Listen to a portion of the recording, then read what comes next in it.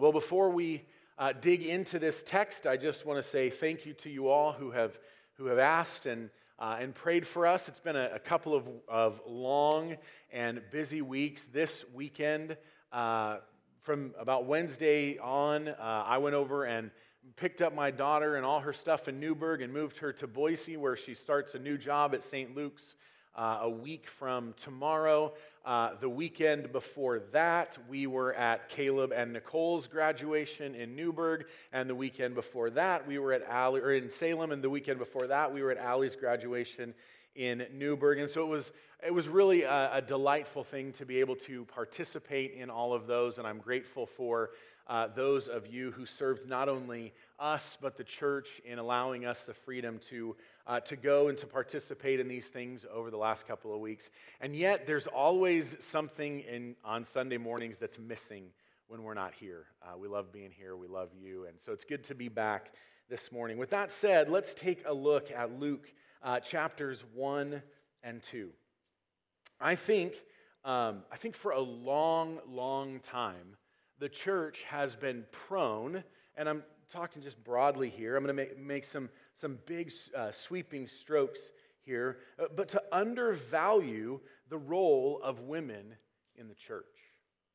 We have said, hey, we need you to take care of flowers and food and everything else the guys will take care of. And I think we've seen some of the difficulties of this in the church over the past 50 years. And I think that's in many ways the way we've attempted to operate, but I don't think that's necessarily played out the way we had always intended. There's been clearly over the last 50 to 70 years a decline in the church of willing and able-bodied servants. If you've ever been involved in church leadership, most of us know the 80-20 rule that generally holds pretty true. And that is that 80% of the work in the church is done by about 20% of the church's members. However, I think if we really zoom in and take a look at this trend, one of the things we see is that as work rates among women have increased, particularly in the U.S. over the last 70 years, the need for volunteers and the work that has largely gone undone in the church has continued to rise as well. Now, I don't think it's wrong for women to work outside of the workplace. Please don't hear that. But I think as women have moved into the workforce, they have of necessity, in many ways, moved out of some of the opportunities to serve in the church. And over the last 70 years or so, I think the church has felt that loss. I think we've said so many times with our mouths, hey, here's food and here's flowers, and we need you to take care of those things. All the while, women have been doing incredible ministry inside of the church, often unseen and underappreciated, and certainly that's true in the home. I would have to confess that my wife, by me, goes far underappreciated for all that she does and all that she is. And it's so easy to take her and to take you all for granted. And as we've seen these trends move and the necessity of women to leave the home and then to join the workforce, I think we've begun to undervalue some of the roles that women play in our lives, not only in the church, but in the home. I hear people say, it's one of the first things we always do, right? You get to a group of people together and you don't know each other, and what's the first question? What do you do? We often define ourselves by our jobs. I'm a pastor. I'm an IT manager. I'm an engineer. I'm a contractor. I'm a builder. I'm a farmer. I'm whatever it is. And you see the mom who's at home with her kids, like squirming, getting uncomfortable. And the question comes to her, and something like this comes out of her mouth. Oh, I'm just a stay-at-home mom. I'm just a housewife. Just. As though this wasn't one of the most difficult jobs in the world. and one of the most valuable and simultaneously underappreciated. There's no just. I'm here to tell you this morning that the Bible does not speak of women in these ways. It doesn't speak of women in ways of just or only. It doesn't speak of them in ways of doing menial tasks so that the men can do the real work. It's true that men and women do not have the same roles in the church and in the home, and God has made us different. This is not hard. It doesn't take children very long to understand that guys and girls are different. Girls play with dolls, and boys turn everything into a gun, and some like pink and others don't, and we don't look the same, we don't act the same, we don't talk the same, we don't like the same things. It does not take us very long to figure out that God has made men and women differently. And we've kind of come to this place in our culture where in an attempt to call for equality, what we've called for in the culture is often sameness. But equal does not mean same. Are men and women equals before God? I think the answer biblically is absolutely. This is why Peter tells husbands to be very, very careful in the ways that they treat their wives as co-heirs with them of the grace of God. Co-heirs.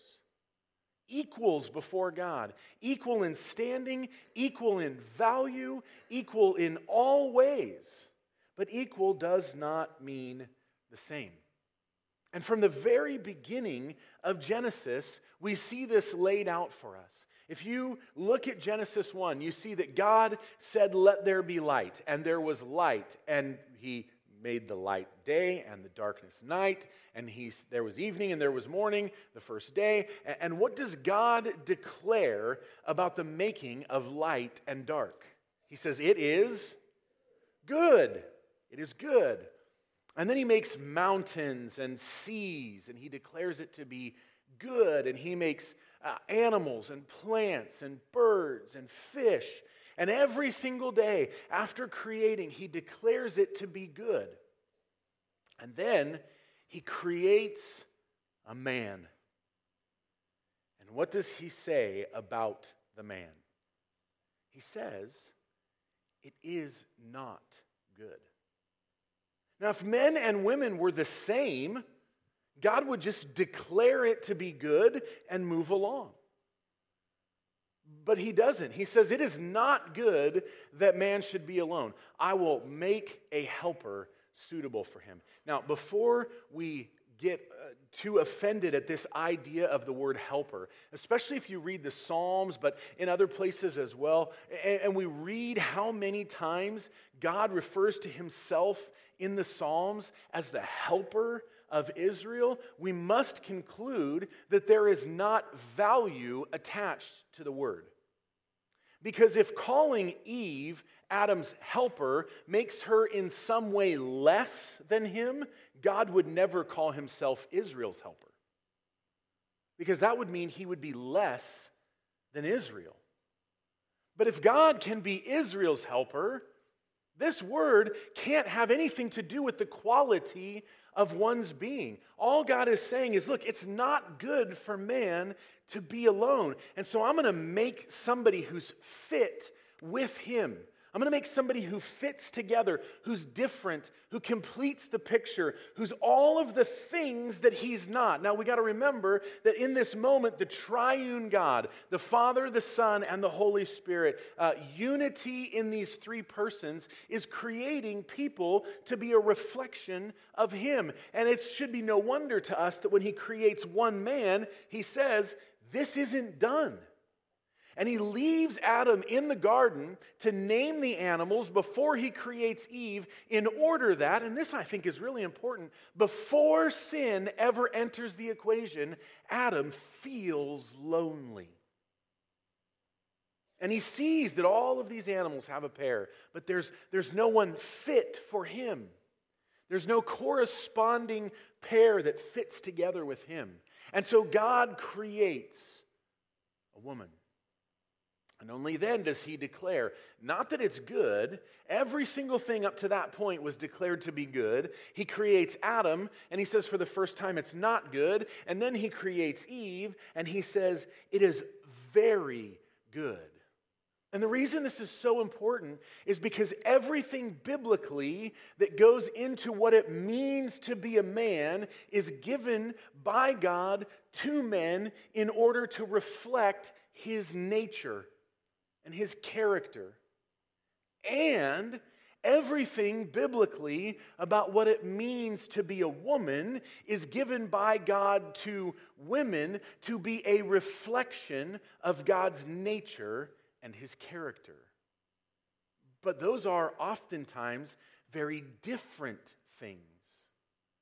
Yes, men and women are both created in God's image. We're both intellectual and spiritual and rational and moral beings.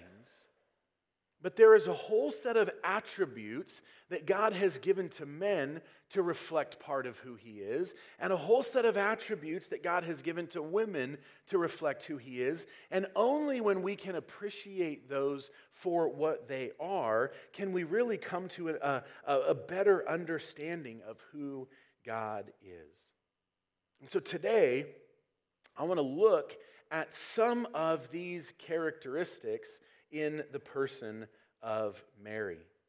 Now, for those of you in the room, there's always danger in these kinds of sermons because as you begin to prepare these kind of sermons, you're like, well, what about the people in the room who aren't mothers? Or what about the people in the room who want to be mothers and yet at this point cannot be?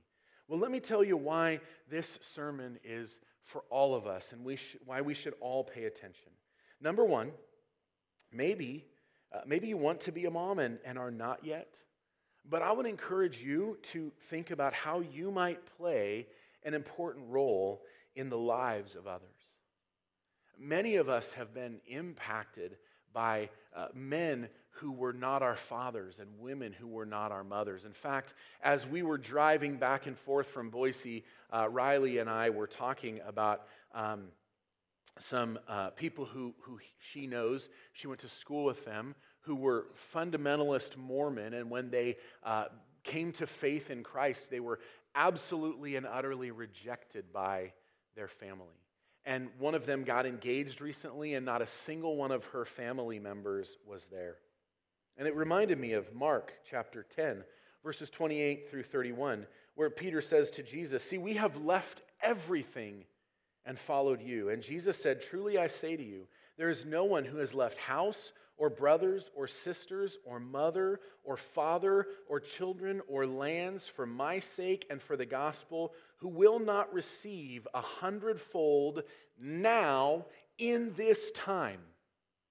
Notice he defines when. He's not saying, hey, if you lose your mother and father, whether that be to death or whether that be to following Jesus and being rejected, you gain 100-fold mothers and fathers and brothers and sisters and children and lands now, not in the next life. He's not talking about in heaven. This is not a future reference. He's saying right now. And what the heck is he talking about? He's talking about a room like this, filled with over 100 people, who God is saying your role to one another is to be father and mother and brother and sister and child and to receive lands. He's talking about the church. There's people out there who are going to be called to count the cost of following Jesus, and they find him worthy. They can sing with us, "I'd rather have Jesus than anything." And then they follow Jesus, and they lose their family as a result. It happens. And the role of the church is to welcome them in. Some of us have lost fathers and mothers and brothers and sisters to death. Some of us have never had them. But we all get to play a role in the lives of others. We had some friends who were part of our church in Tucson, an incredible couple who were simply never able to have children. They wanted to have children, but they could not. They were like the rock star children's ministry workers. They just loved those kids like they were their own. They did far more than just show up on a Sunday morning or a Wednesday night. They were the best childless parents maybe I've ever seen. They did incredible things. And so even if you want to have kids but can't, or you've lost children, God has a role for you to play in the church. Or maybe you're single, either a man or a woman. Maybe you can learn something about either what kind of woman you want to be or what kind of woman you want to look for. But in reality, this message is for all of us. And originally, my points, which we haven't even got to yet, I'm not going to freak you out there. We should move pretty quickly today through those points. But really, the message is for all of us. Originally, I was going to talk about mothers, but I've given that up. And we're going to look at 4 qualities of faithful followers of Jesus today. And so we're going to see how faithful Christians are first willing to be used by God. Because we're not just talking about moms or women today. This is something we can all learn from Mary as we see her story in Luke 1 and 2 unfold. And that is, first off, faithful followers of Jesus, faithful Christians, are willing to be used by God. Look with me at chapter 1, verses 26 through 38 of Luke. Because here, the angel Gabriel, now Gabriel should ring a bell, and probably did to her as well. Excuse me, the name Gabriel only shows up in 2 places. Daniel, I think it's chapter 8, and here in Luke chapter 1. In Daniel chapter 8, Gabriel is promising the Messiah, and here he's named. And so no doubt, as soon as this angel Gabriel is named here, it gets Mary's attention. But Gabriel was sent from God to a city of Galilee named Nazareth, to a virgin betrothed to a man whose name was Joseph, of the house of David, and the virgin's name was Mary. And he came to her and said, "Greetings, O favored one, the Lord is with you." But she was greatly troubled at this saying and tried to discern what sort of greeting this might be. And the angel said to her, "Do not be afraid, Mary, for you have found favor with God. Behold, you will conceive in your womb and bear a son, and you shall call his name Jesus." And then when we get to verse 34, we see that she asked the question, "How will this be since I am a virgin?" Now, we've seen a question like this already in Luke chapter 1. We didn't read it this morning, but when the angel comes to Zechariah while he's on temple service, Zechariah is afraid, as she would, but he also questions Gabriel in verse 18, "How shall I know this?" And then we see something very different about Zechariah and Mary, because Zechariah almost argues, "For I'm old, I'm an old man, and my wife is advanced in years. How is this even going to be possible?" Zechariah doubts. He questions God. Mary has questions, but not doubtful questions. She doesn't doubt the power of God. She doesn't doubt his ability. And notice her response. The angel said to her that the Holy Spirit would come upon her. And then in verse 38, Mary said, "Behold, I am the servant of the Lord. Let it be to me according to your word." Whatever God says, I'll do. Now, she must have known the difficulty that this was likely to bring her. Her story that she's going to have to go to, or she's in Nazareth still at this point, the story she's going to have to tell the community is, yes, I'm pregnant, but I'm a virgin. Now, who's going to believe her? And how does she know she's not going to get stoned? Because that would have been what was prescribed for her and whoever committed this sin with her. How does she know that she's not going to be rejected by her fiance, who we see that's kind of exactly what happened. He's going to put her away quietly, and the angel comes to Joseph and says, "No, don't be afraid to take her as your wife, for what is conceived in her is of the Holy Spirit." She would have been rejected. She would have been gossiped about, but she said yes. She said yes. I think sometimes we underestimate the quality of willingness in servants of God. Thank you, Zach.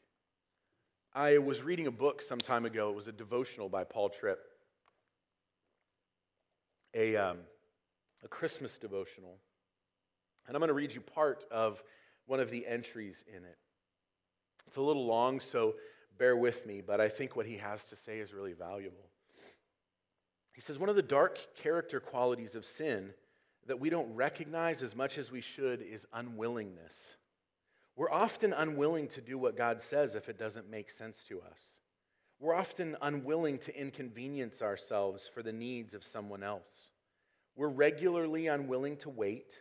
We're often unwilling to be open and honest. We're too often unwilling to consider the loving rebuke of another. We struggle to be willing to say no to our wrong thoughts and desires. We often struggle to be willing to answer God's ministry call. Often we are unwilling to admit that we were wrong. Too often we struggle to serve willingly and to give generously. Unwillingness is one of sin's powerful, damaging results. So here's what the Christmas story is all about. A willing Savior is born to rescue unwilling people from themselves because there is no other way. Jesus was willing to leave the splendor of eternity to come to this broken and groaning world. He was willing to take on human flesh with all its frailty. He was willing to endure an ignominious birth in a stable. He was willing to go through the dependency of childhood. He was willing to expose himself to all of the hardships of life in this fallen world. He was willing to submit to his own law. He was willing to do his Father's will at every point. He was willing to serve when he deserved to be served. He was willing to be misunderstood and mistreated. He was willing to endure rejection and gross injustice. He was willing to preach a message that would cause him personal harm. He was willing to suffer public mockery. He was willing to endure physical torture. He was willing to go through the pains of his Father's rejection. He was willing to die. He was willing to rise and ascend to be our constant advocate. Jesus was willing. You see, it's not just the Christmas story. Rather, the entire redemptive story hinges on one thing: the eternal willingness of Jesus. Without his willingness, you and I would be without hope and without God. What are we willing to do? Are we willing to share the gospel with the lost? Are we willing to open our lives and our homes and our hearts to non-believers? Are we willing to submit to God's word on what is good for us and what isn't? On what is sin and what isn't? Are we willing to patiently nurture our children despite their repeated sinfulness and spitefulness? Are we willing to forgive those who hurt us 70 times 7? Are we willing? Because faithful believers like Mary are willing to be used by God. Secondly, faithful believers know and use God's word. Faithful believers and faithful mothers are willing to know and use God's word. If we look at verses 46 through 55, we see this response of Mary to arriving and meeting her cousin, who is also pregnant. And one of the things that is easy to be lost in here is just how much Scripture flows out of Mary's mouth. My soul magnifies the Lord, Psalm 34:2. And my spirit rejoices in God, my Savior, 2 Samuel 22, Isaiah 43, 45, 49, 60, Hosea 13. For he has looked on the humble estate of his servant, 1 Samuel. For behold, from now on all generations will call me blessed, Genesis 30. For he who is mighty has done great things for me, Psalm 126. And holy is his name, Psalm 99 and 119. And his mercy is for those who fear him from generation to generation, Psalm 103. He has shown strength with his arm, Isaiah 59. You see the point. It is Scripture that flows out of her as she extols God. Some of this is direct quotation, some of it is allusion, but either way, Mary knew her Bible, a remarkable thing based upon the fact that there is no way she had her own copy. That would have only been available to her in the synagogue. 2 Timothy chapter 3, verse 16. All Scripture is breathed out by God and is profitable for teaching, for reproof, for correction, and for training in righteousness. It is not my opinion that is good for those things. Not a single one of my thoughts matters ever as I step into the pulpit, but only God's Word.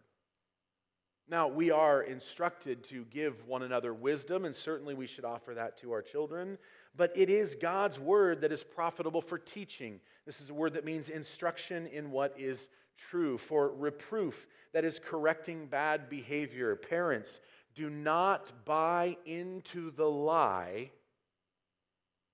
Listen carefully if you're a parent into this room. Do not buy into the lie that says the only instruction you should give your children should be what to do and never what not to do. There was one law before sin entered the world, and it was a do not. And the Ten Commandments is filled with do nots. We not only teach our children what to think, but we offer reproof. We correct bad behavior. There is correction. This word only occurs here in the New Testament, and it's used to refer to something that had once fallen down. If you had something maybe in your yard and it had fallen down and you wanted to stand it up, you would correct it. You would make it upright. Scripture doesn't just rebuke bad behavior, it restores one to good behavior. And then training in righteousness is instruction on how to start in the right direction. Where there is teaching and there is training, there is no need for reproof and correction. And so we positively instruct our children in what to do, and then we also correct them when they do what's wrong. But it is Scripture that is profitable for that. Hebrews 13:7. Remember your leaders, those who spoke the word of God to you. Consider the outcome of their way of life and imitate their faith. Notice specifically that the author of Hebrews doesn't just call us to remember any leaders, but to remember specifically those leaders who spoke the word of God to you. The best leaders in the church and in the world and in the home, the ones who are most worthy of honor and respect, are the ones who speak the word of God to us. While not about mothers, Hebrews 13 commends this kind of behavior. Pastors, parents, friends can all offer opinions, but unless the word of God is offered, there is no certainty. It is only God's word that will never be wrong. It will never err. It will never lead astray. A few weeks ago when I was preaching last time, I told you it was a right, proper sermon because I had a Charles Spurgeon quote. Well, this is a right, proper sermon as well, because Spurgeon said this, but he said it not about himself, but about John Bunyan, who wrote Pilgrim's Progress. Spurgeon said this, he said, "Prick him anywhere, and you will find that his blood is bibline. The very essence of the Bible flows from him. He cannot speak without quoting a text, for his soul is full of the Word of God." May our children and our friends and our other members of the church and our co-workers say something like that of us. Cut them anywhere, and they bleed the Bible. These are the kinds of people we should be. Thirdly, faithful believers and faithful mothers find their joy in God. They find their joy in God. Notice what Mary says here. Because there is a certain church that would like to take the words of Mary, blessed are you, or of Elizabeth that is, blessed are you among women and blessed is the fruit of your womb, and turn it into something about Mary that it was never intended to be. Because Mary did not find her joy in being a mother. She did not find her joy in being the mother of the Lord, of the Messiah. Notice what she says. My soul magnifies the Lord, and my spirit rejoices. My spirit has joy in God, my Savior. Her joy was not in her circumstances. Her joy was not in being the mother of the Messiah. Scripture nowhere, by the way, elevates Mary for being the mother of Jesus in some strange way. In fact, it's not just in recent times, but right within the pages of Scripture, people tried to do this. And it was corrected all the way back then. Luke chapter 11, you don't have to turn there, but listen to verses 27 and 28 of Luke. As he said these things, a woman in the crowd, that is Jesus, raised her voice and said to him, "Blessed is the womb that bore you and the breasts at which you nursed. Blessed is your mom for being your mom, Jesus." And Jesus shuts that down fast. But he said, Luke 11:28, "Blessed rather are those who hear the word of God and keep it." If your joy is in your role as a wife or a mom or a husband or father or friend or employee or anything other than God, you will be disappointed. Being a mother, being a father, being a friend, being an employee, being all of those things, they're wonderful gifts from God. But when you try and set up your role as mother, father, spouse, sibling, church member, employee, or anything else as your God, you'll find out just how lousy of a God those things are. Our joy has to come only in God. And our joy in God must be the highest joy. Why? Because there is no greater thing that you can take joy in. By very definition of what it means to be God, God must be the greatest thing. He must be the most beautiful thing. He must be the most wonderful thing. And therefore there is not, and in fact cannot be, anything else that out there that exists that is more joyful to experience than God. Because if there's anything out there that's more joyful than God, then of necessity that thing must be God. We need to take all of those wonderful gifts of these roles that God has called us to play and enjoy them. It's Mother's Day. I hope you enjoy your day. Men, children, help her in that, please. Don't make that harder on her. But don't idolize that role. It will disappoint you. When your children are snotty to you again, when your husband takes you for granted again, when they grow up and move out, hopefully again. Just kidding. You'll be disappointed. But God will never, ever disappoint. And so faithful believers and faithful mothers are willing to be used by God. They know and use God's word. They find their joy in the Lord. And lastly, they obey the Lord carefully. They obey the Lord carefully. If there was any reason for God to choose Mary, this might be it. I'm not sure there was any reason in Mary for God to choose Mary, but he did, and I think this is an important thing. Notice in verses 21 through 24 of chapter 2, we're told, at the end of 8 days, when he was circumcised, now that was commanded in the Old Testament, that after 8 days he was to be circumcised. He was called Jesus. And when the time came for their purification according to the law of Moses, Exodus 13, Leviticus 12, we see some of this, they brought him up to Jerusalem to present him to the Lord. As it is written in the law of the Lord, every male who opens the womb first shall be called holy to the Lord. The firstborn thing of people or cattle or anything had to either be sacrificed, if it were an animal, or bought back because it belonged to the Lord. And the provision of what had to be bought back was actually pretty expensive.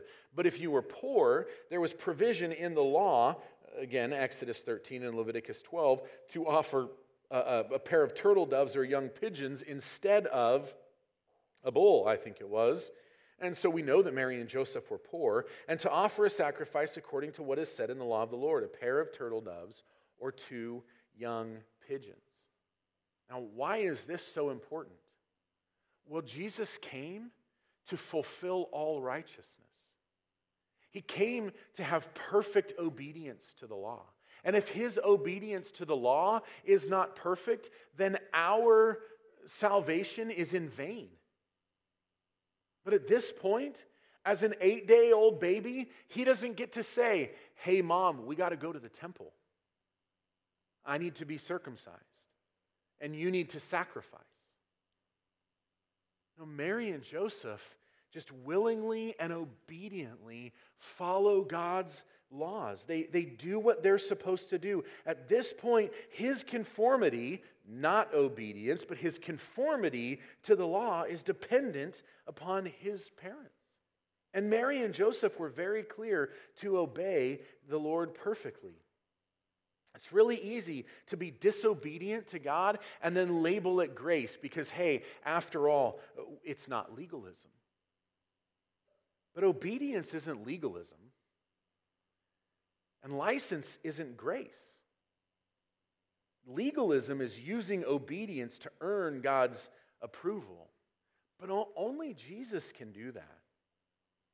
License is just merely finding excuses to be disobedient to God.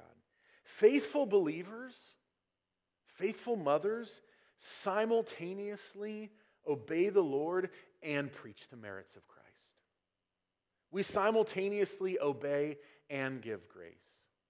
We simultaneously show others around us that, look, I'm not obeying to earn favor with God. Jesus' sinless life has earned all the favor that I need. His death covers my disobedience. His resurrection gives me life. I'm trusting in that and in that alone, but I still believe that God is a good father who loves to protect and guard his children and keep them from danger and things that destroy and hurt and only can offer death and destruction. And so they willingly obey, not to earn God's favor, but because in Christ they already have it.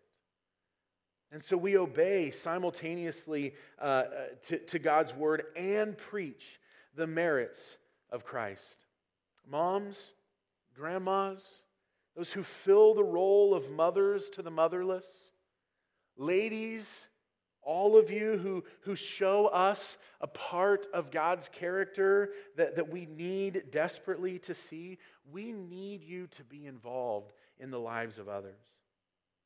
We need you in ABFs to show us what God is like, in growth groups and kids ministry and youth ministry and in roles as deacons, because God wants to display himself through you.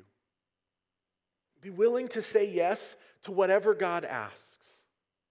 Read your Bibles over and over and over so it just becomes a part of who you are. Find your joy in God and then obey the Lord carefully. And God will use that in the lives of others in amazing ways. We love you. We appreciate you. We're grateful to God for you all. Heavenly Father, thank you for the gift of mothers, for the gift of women and grandmothers and aunts and all those who show us what you're like. We're grateful for this day to celebrate them, which is not enough, but it is something. And so, Lord, would you help them today to feel honored? Would you help them today to feel privileged for the role that they play in your church and in our lives and in our homes? Would you help us, convict us, forgive us for the sin of neglecting to appreciate them and all that they do? Lord, would you use them to show us the gospel in beautiful and tender ways? For your glory, for the good of your church, for the good of our homes, we ask in Jesus' name.